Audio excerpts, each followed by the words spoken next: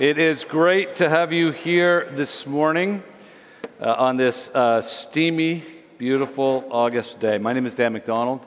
I am one of the pastors here at Grace Toronto. Wherever you are in your journey of life, wherever you are in your journey of faith, we are glad that you are here. This is a great place to ask and answer the questions that are most important, that the people of this earth have been asking for thousands of years. Why am I here? Is there a God? Can I know this God? And what would it be like to be known and loved by this God? These are the questions that we have been asking for millennia, and this is why you are here. This morning's reading is going to be found in the book of Jeremiah as we continue our series on faith and how it applies to our work. And here to read the scriptures is Sarah. Our reading today is from Jeremiah, chapter 29, verse 4 to 14. Thus says the Lord of hosts, the God of Israel, to all the exiles whom I have sent into exile from Jerusalem to Babylon. Build houses and live in them. Plant gardens and eat their produce. Take wives and have sons and daughters. Take wives for your sons and give your daughters in marriage, that they may bear sons and daughters. Multiply there and do not decrease. But seek the welfare of the city where I have sent you into exile, and pray to the Lord on its behalf. For in its welfare you will find your welfare. For thus says the Lord of hosts, the God of Israel, do not let your prophets and your diviners who are among you deceive you, and do not listen to the dreams that they dream, for it is a lie that they are prophesying to you in my name. I did not send them, declares the Lord.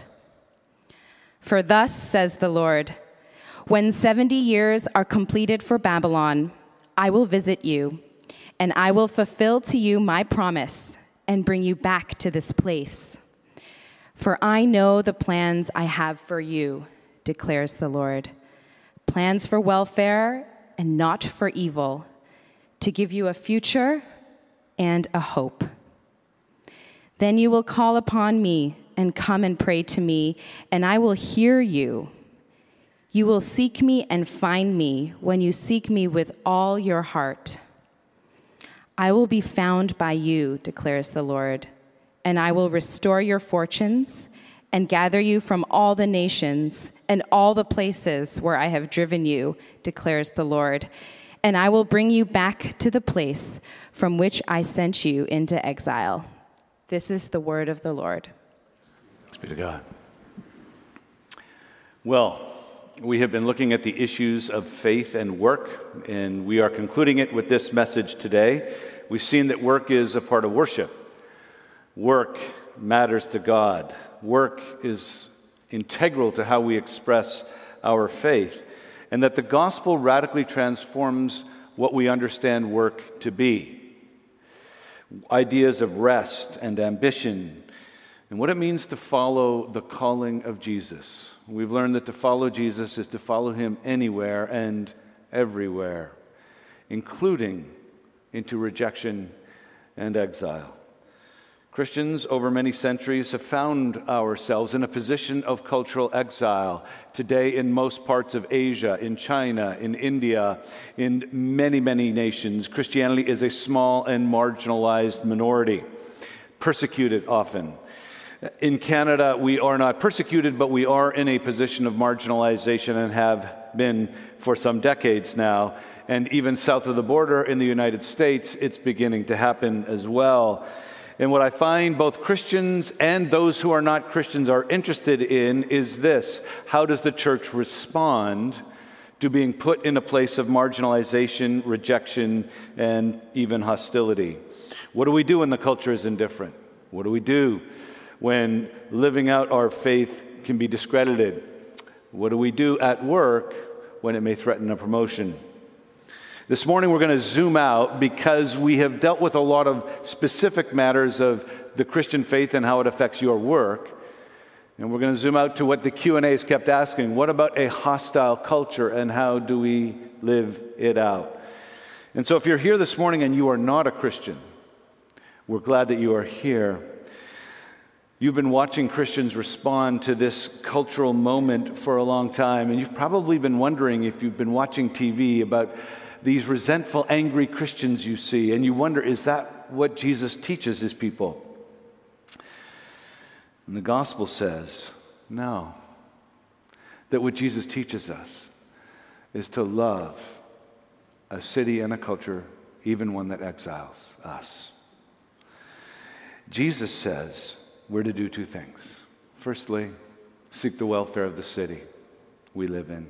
Secondly, seek the Lord of that city. Seek the welfare of the city and seek the Lord of that city.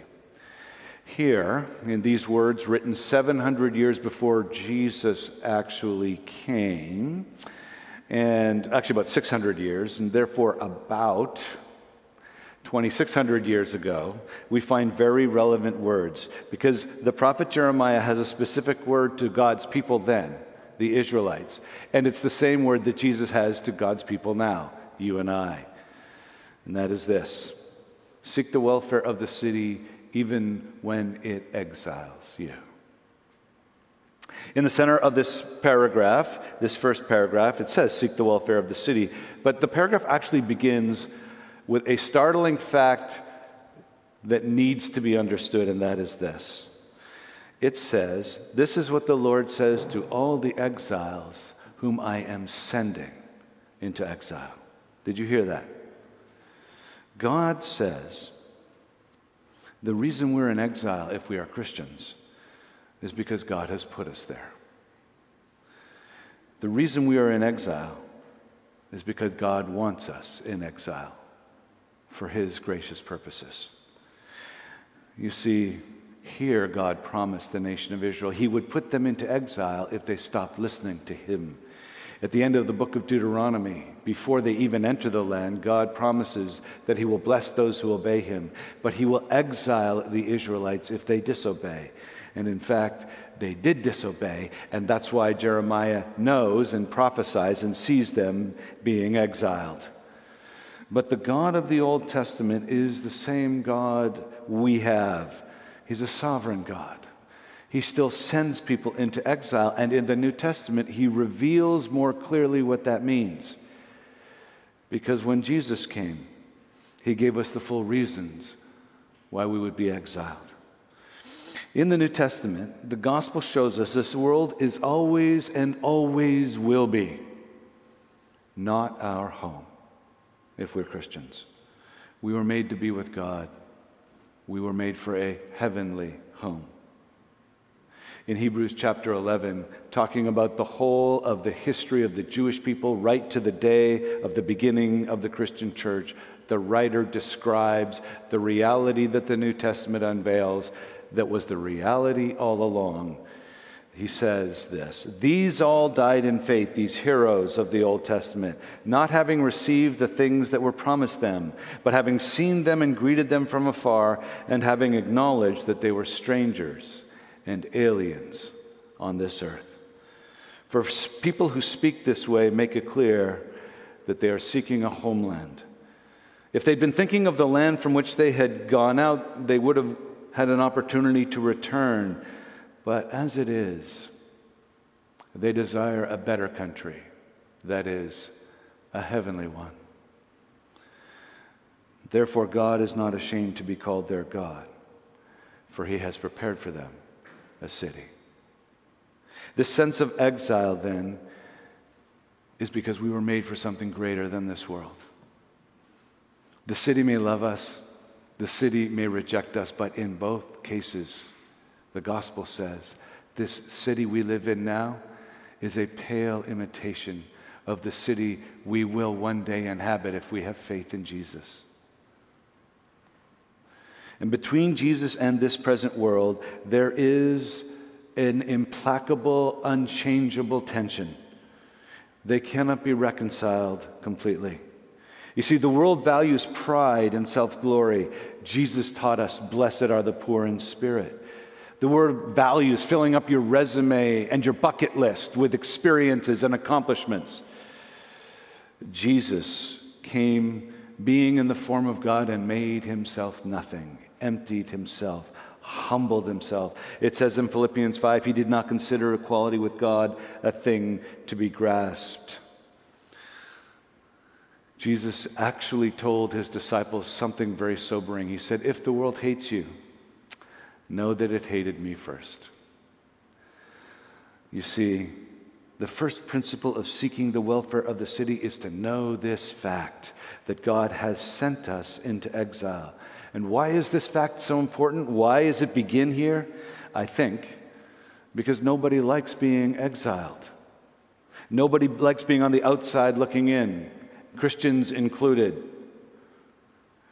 We have seen over the past year the discussion of race embroil North America because the black people have been on the outside looking in for centuries. Do they like it? No. Should they like it? No. At the center of the civil rights movements of the 20th century, the women's movement, the black civil rights movement, the gay rights movement, these movements have at their centerpiece a desire to not be marginalized. There is something distinctly human about hating it. And so Christians naturally, like anyone else, hate it when they're marginalized. But the gospel says to Christians, you should feel marginalized more deeply. You should feel disconnected more deeply because you are awaiting a different city. And secondly, you should respond to cultural rejection differently because there is a difference between me and this world. And if you follow me, you will face the rejection, hostility, and misunderstanding of the world around you. The resentment and anger that others feel about exile, others have the right to. But you, Christian, I have sent you into exile. Think differently.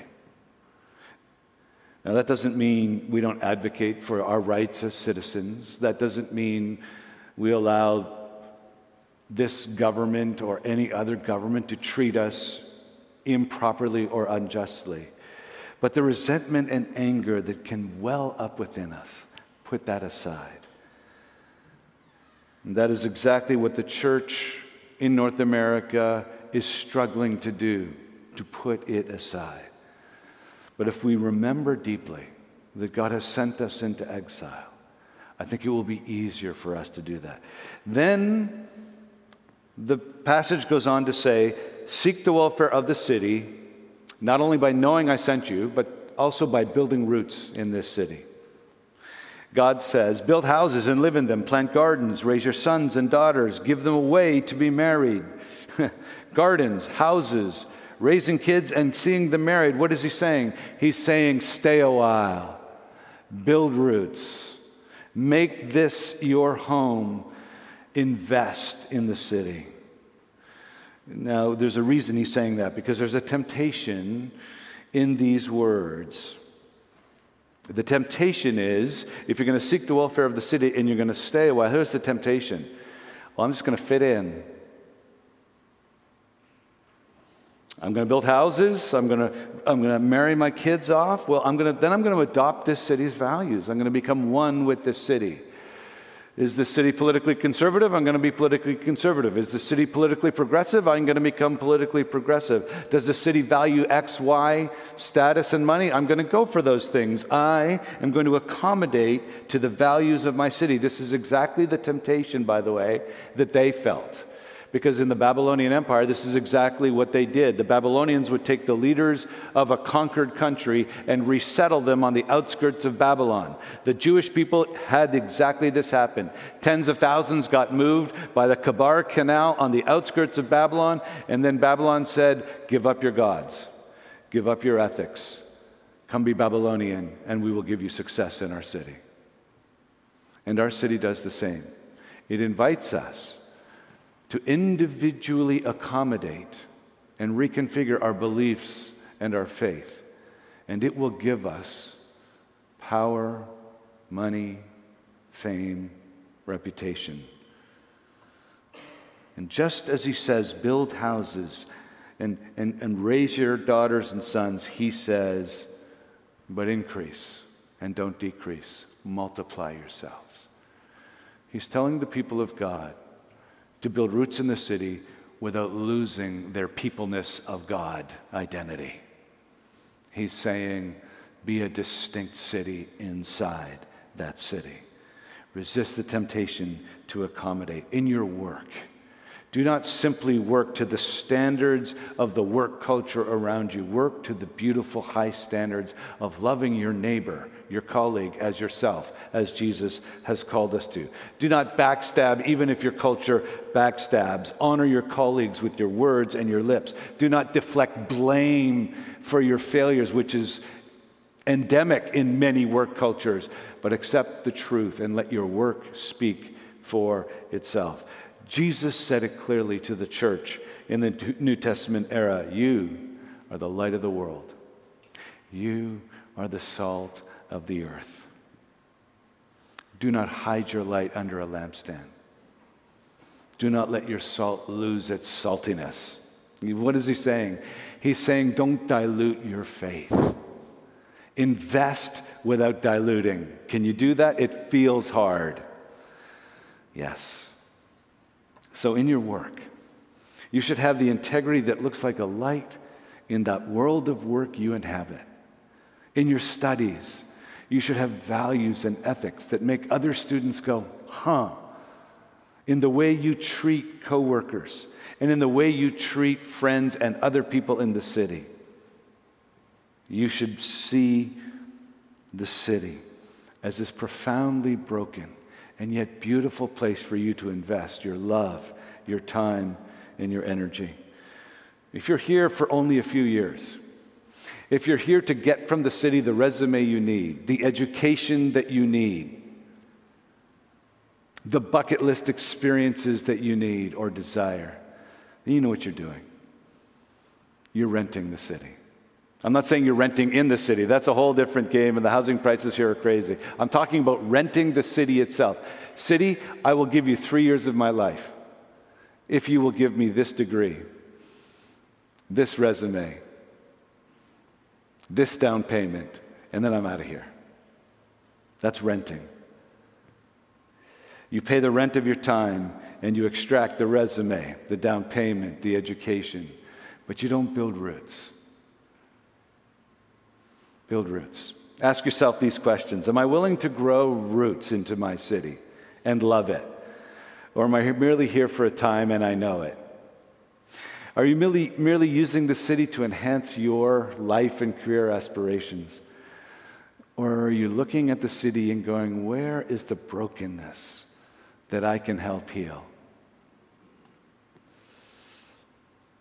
Are you quietly tempted to reconfigure or put in the closet your beliefs if you're a Christian? Are you unwilling to publicly proclaim that you believe in Jesus? I have been talking to a lot of 20-somethings who are working and living downtown, and it's getting harder. It's more and more tempting. I'm with you. I think if I was 20-something and I was working downtown in one of the big financial firms or insurance firms or whatever, I think I would feel the same. It's a deep temptation. But Jesus says, you're the salt of the earth. Don't hide. You're the light. Don't put it under a lampstand. Build deep roots. Build deep roots. Sink into the city. Because you can't bless a city that you're renting.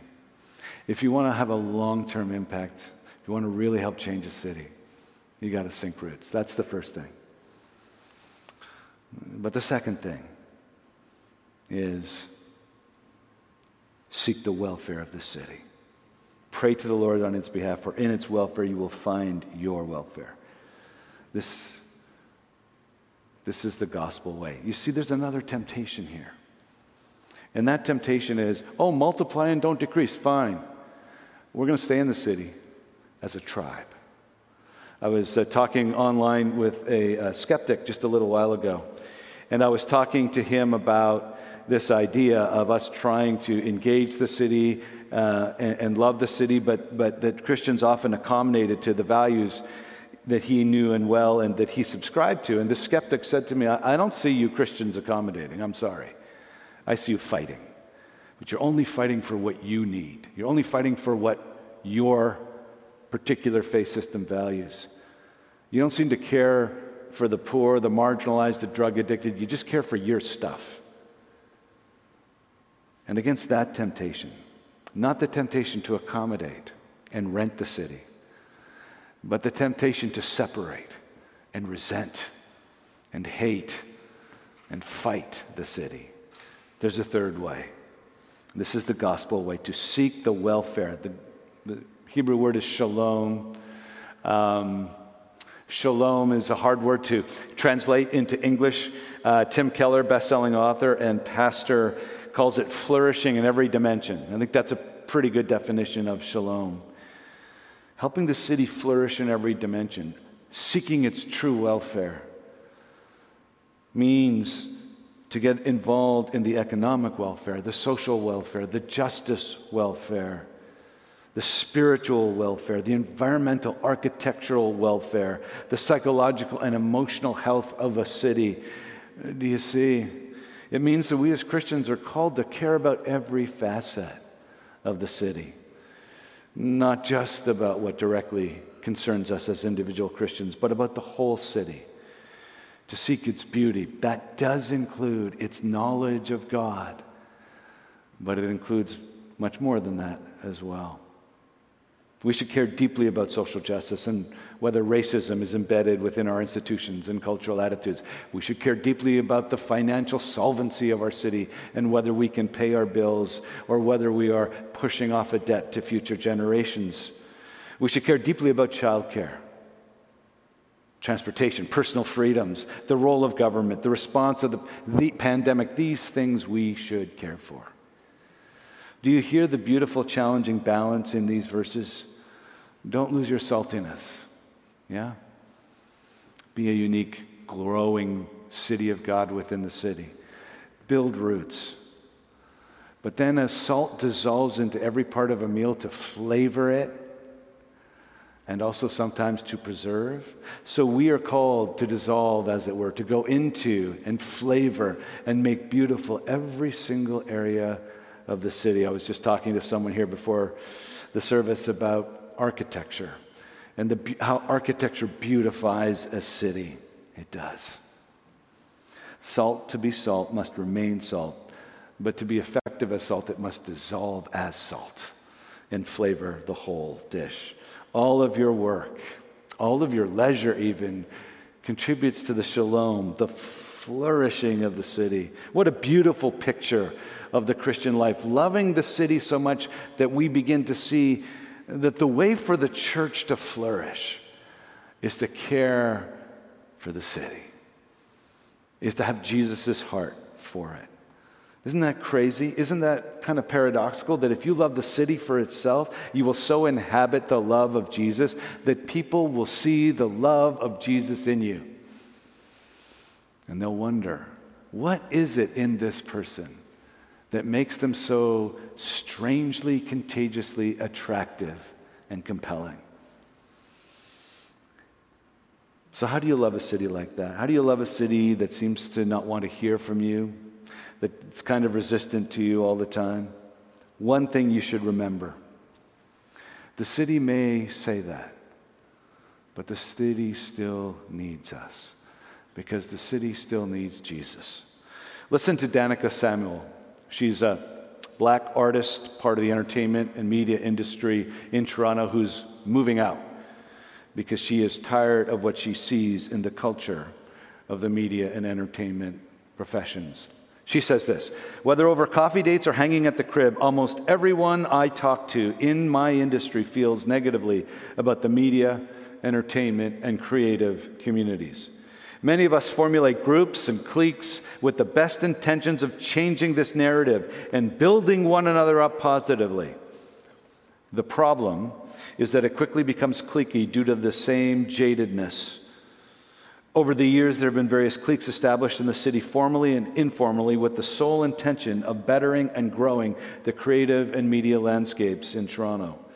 But what ends up happening is that people start to label these groups negatively for putting only their friends on the map, and a vicious cycle continues. Also, mixed in with this, there's this crab in the bucket mentality. I once had a high-profile and well-recognized talent admit to me that sharing their craft with others would result in those people taking opportunities so they wouldn't share. As a result of this cancerous mentality, we collectively have become guarded and often bitter. We see someone else's success as a threat to ours.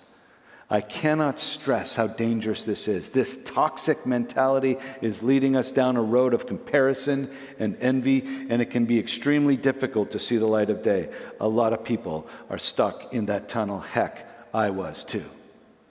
I unfollowed, I blocked, muted, and canceled connections with many people in Toronto because I was like that. I couldn't stand to see the success of my peers. By the way, this is not just the media and entertainment industries. I see people out in this congregation whom I have spoken to in the financial industry, in the legal industry, some parts of the medical profession that have exactly this kind of toxic culture in this city. Why is that? It's not because of the profession. It's not because certain old school thinkers are leading those professions. It's because of who we are as humans. This writer has diagnosed the symptoms of the issue, but there's an underlying cause, yet unnamed. And this is what it is. In our DNA as humans is a desire for self-protection, self-advancement, self-actualization, self-pleasure, self-promotion, and self-glory. Self, self, self. There's a thin veneer of politically correct, righteous things that we say and do, but it just takes a little bit to pull it off. And the selfishness is revealed. The gospel calls this sin. Sin is an orientation towards your own self-glory to the exclusion of others, if needed, and in defiance of the God who called you to love them and to serve them. Men and women, the gospel calls us to seek the welfare of the city for its own sake. The city does not understand this, but this city is stuck in this cycle of selfishness, and it needs the beauty and the power of the gospel to help it break it. And so I need to say, we're called to seek the welfare of the city. No, we're sent into exile. Build roots and seek its welfare. But we don't have the power unless we give the city the power of Jesus. And that's why our second point is simple. We must seek the Lord of the city. In the last few verses here, it says, when 70 years are completed for Babylon, I will visit you. I will fulfill my promises to you and bring you back. For I know the plans that I have for you, which Brian quoted. God says to Israel, one day I'm going to bring you out of exile. I'm going to restore you. I'm going to bring you back to Israel. We know that happened in history. But in the New Testament church, we've understood this ancient verse as meaning something more, something that pertains to Jesus himself. You see, he says one day will come when we will pray and seek God and find him. We will seek him with our whole heart. What he means is what the Old Testament calls a new heart. Has that day happened? I submit to you it has. 600 plus years after these were written, a Jewish rabbi named Jesus came. And he revealed to us the truth that we are all exiled from God because of this self. God loves people who love. He judges people who only love themselves and who primarily love themselves. And God, though, seeing us, going our own way, chasing our own glory, ignoring him, sent his Son out of heaven into exile on earth. The Son, the infinite Son of God, fully infinite in power, became limited to a human body, to weakness, to vulnerability, to disease, to aging, and then to rejection, to arrest, and to torture. But willingly, he allowed this exile to go to the depths, even the depths of being nailed to a cross. And on the cross, he said two things. He said, firstly, Father, forgive them. They do not know what they do. He didn't resent. He didn't hate back. In love, out of love for them, he let them hate him enough to kill him. And in killing him, they did not know that he was willingly taking their selfishness, their sin, and the debt of it, and paying it on their behalf for God. For God demonstrates his own love toward us, and that while we were sinners, Christ died for us. You see, the exile that we actually feel most deeply, but don't know its name, is the tension, the exile, the separation between us and God. And if you're here and you are not yet a Christian, you have that separation. Your self-orientation has created that separation. But Jesus has come to pay and forgive the debt of that sin. The Son of God went into Jerusalem. It was nicknamed the City of God when he was there. The Son of God went into the City of God, and they threw him out. They rejected him, and they exiled him to a hill called Golgotha, and they nailed him to a cross on that hill outside the city gates. He was exiled from the city of God, but he willingly allowed that to happen so that you and I, self people, we could become citizens of the city of God, the heavenly one.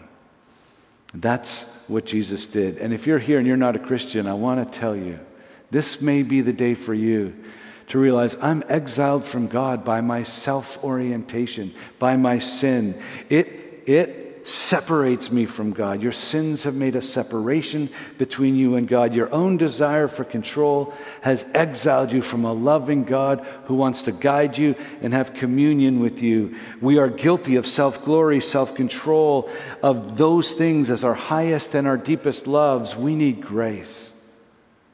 We need mercy. God offers it in Jesus. Will you accept the gift offered? Ask Jesus to come in and guide you and forgive you, and he will reconcile you to God. Christian, you have been reconciled. You have a new home waiting for you. But you have been made a stranger and an alien on this earth. Despite that, seek the welfare of the city. Build roots, don't rent the city you live in. Be a public Christian. Let your work show the glory of Jesus. Seek the shalom of the city. Seek the growth of the church in the city. Be part of building God's city in this beautiful but broken city. And seek him. Seek him daily in prayer. Ask him to empower you to reflect him every day at your work. Rest in the promise of the city to come. Thank God that Jesus has bought the price for you to inherit it. And seek the welfare of the city by seeking the Lord of the city, Jesus Christ. Let's pray. Father, I thank you and I praise you for your goodness to us. We love you and we praise you. In Christ's name, amen. We have a time of Q&A. It's going to be a bit abbreviated because we've had a long service. But I've got 3, and then I will answer the other ones by personally texting you back. But here they are. What does sinking roots look like? It means investing your time and your energy into the brokenness and the healing of a city. It means considering living in that city for a long time. I know this is an expensive city. I know a lot of us aren't sure we can own anymore. Ask people from Beijing, Shanghai, New York, London. There are a lot of people who live their whole lives in major cities like this, who invest in it but never get to buy in it. You can rent in the city and still invest in the city. Build roots. Get deeply into the arteries of your community. Find places of need and go and help. How do you approach helping your city without having a savior complex? That's an insightful question.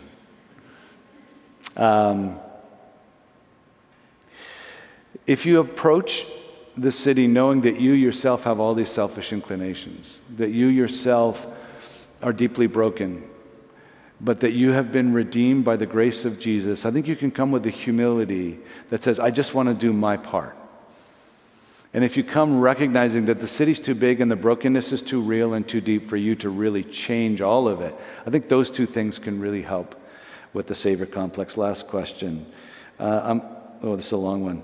I'm about to move to a different city in Ontario, and I struggle sometimes on how to be accommodating while still setting boundaries. Do you have any verses I can meditate or any personal experiences you could share on a similar situation? This is a deeply personal question, and it deserves a long and more customized answer. So I'm going to ask whoever texted me this to email me, dan@gracetoronto.ca, and I'll answer that question personally, pastorally, and we'll take the time that one deserves. But thank you. I'm going to pray now, and then I'm going to give it to Brian. Father, I thank you and praise you for this time.